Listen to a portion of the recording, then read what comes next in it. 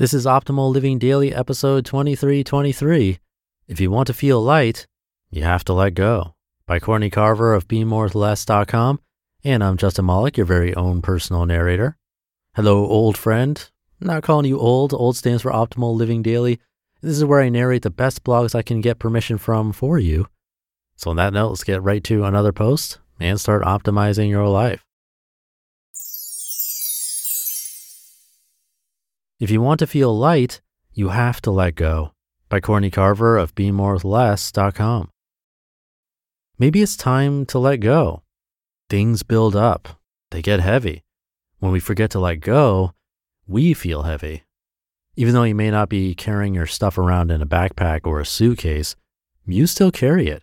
You carry the weight of your stuff in your bones, your mind, and your heart. Stuff like clutter in your home, just-in-case stuff in storage, harsh words from a loved one, regret, and guilt. The heaviness can look like exhaustion, frustration, sadness, anxiousness, and illness. When you keep holding on to everything, it's hard to figure out what's weighing you down.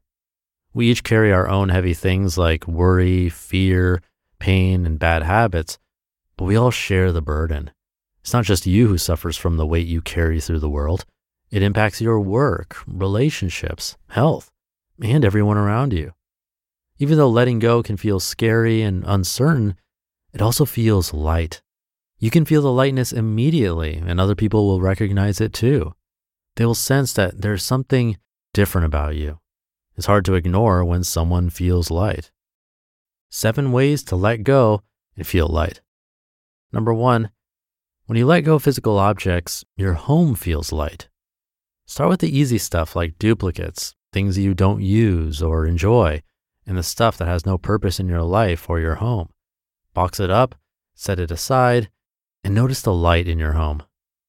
Number 2, when you let go of what you don't like about yourself, your body feels light. Maybe you don't like your weight, your wrinkles, or something else about your body. Our negative self-talk around appearance is heavy. Look in the mirror and smile. Throw your scale away. Really see yourself in the body that has been through so much with you. Notice something you love about yourself and refuse to compare or measure it. Let it go and feel the light in your body. Number 3, when you let go of anger or resentment from the past, your heart feels light. Letting go doesn't require fixing things or setting the record straight. You can just decide that you are going to stop punishing yourself. If you need a ceremony, write it down and burn or tear it up. Forgive yourself. Forgive others, even if they don't think they need forgiveness. Say goodbye to the hurt you cannot resolve and notice the light in your heart. Number 4, when you let go of fear of the future, your soul feels light. The path ahead is uncertain, and that's never going to change. Release your fear of how things will unfold by getting rooted in the present.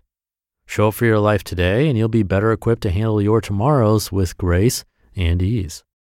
Take a deep breath, let the fear about what might happen go, and notice the light in your soul. Number 5, when you let go of items on your to-do list, your mind feels light. Maybe you can do it all, but you can't do it all today. Let go of the long lists and focus on a short one with a handful of items that you can accomplish in one day. You have to choose between crossing things off your list or living with clarity about what's most important to you. At the end of the day, once you've let go of all the things that need to be done, notice the light in your mind. Number 6, when you let go of perfection, everything feels light. The opposite of perfection is freedom. So when you let it go, your work, health, and relationships rise from that freedom and lightness. Let there be typos and failures in your work. Let there be disagreements with people you love. Let there be lazy afternoons of movie marathons and doing nothing. Give yourself permission to be a work in progress and feel the light in everything. And number 7, when you let go of the need to be right, your relationships feel light. When did being right and fixing people replace true love in your relationship? Let go of being right and focus on what makes you smile. Give your friend or lover or partner a big hug. Remember what you love about the two of you together And notice the light in your relationship. When letting it go, start with one thing. Remember how long you've been holding on and give yourself some grace in the time it will take to let it go. You didn't hold on with the intention of suffering, but you can let go with the intention of feeling happy, free, and light. When you're overwhelmed, tired, or stressed, the solution is almost always less. Get rid of something, lots of some things. Let it go. If you want to feel light, you have to let go. You just listened to the post titled, If You Want to Feel Light, You Have to Let Go by Courtney Carver of BeMoreWithLess.com. And thank you to Courtney. If you're new here, yesterday's episode was a good one that goes along quite well with number 2. That was where she said, when you let go of what you don't like about yourself, your body feels light. Eric Teplitz in yesterday's episode talked about something called kindsight and how it's difficult to be compassionate towards ourselves in the moment when it's quite easy after the fact, like years later, if you were reading an old journal entry. So definitely check out yesterday's episode if you want to hear more about that. Something else we talk about pretty frequently on this show is productivity in general. To-do lists, goals, getting things done, bullet journals. Those are good things, but Courtney brings up a great point. That stuff is really stuff, and it clutters our brains. Now, I'm not encouraging laziness or not doing what we really should be doing, but some compassion for ourselves there too would go a long way because, like she said, we can't do everything today. And one last thing I'll mention, perfectionism has been an ongoing thing for me to deal with personally, and I've definitely come a long way with that. I used to edit out every tiny mouth noise in this podcast for the first few hundred episodes. Once Optimal Finance Daily and Optimal Health Daily started, it became more difficult to put that kind of attention towards the tiniest of details.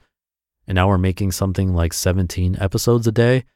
And I've really had to let go of perfectionist tendencies if I want to listen to all this content. Otherwise, nothing would ever get done. And I can agree 100% with Courtney, everything feels lighter now. So if you're anything like me and struggle with wanting everything a certain way or as perfect as can be and just spending all that extra time getting things so perfect, definitely try to take a step in the direction of acceptance and simplifying, allowing failures and learning experiences, all that fun stuff, because life will feel lighter. So with that, have a nice and light day. Hope you're having a great morning or afternoon or evening whenever you're listening to this. And I'll see you tomorrow where your optimal life awaits.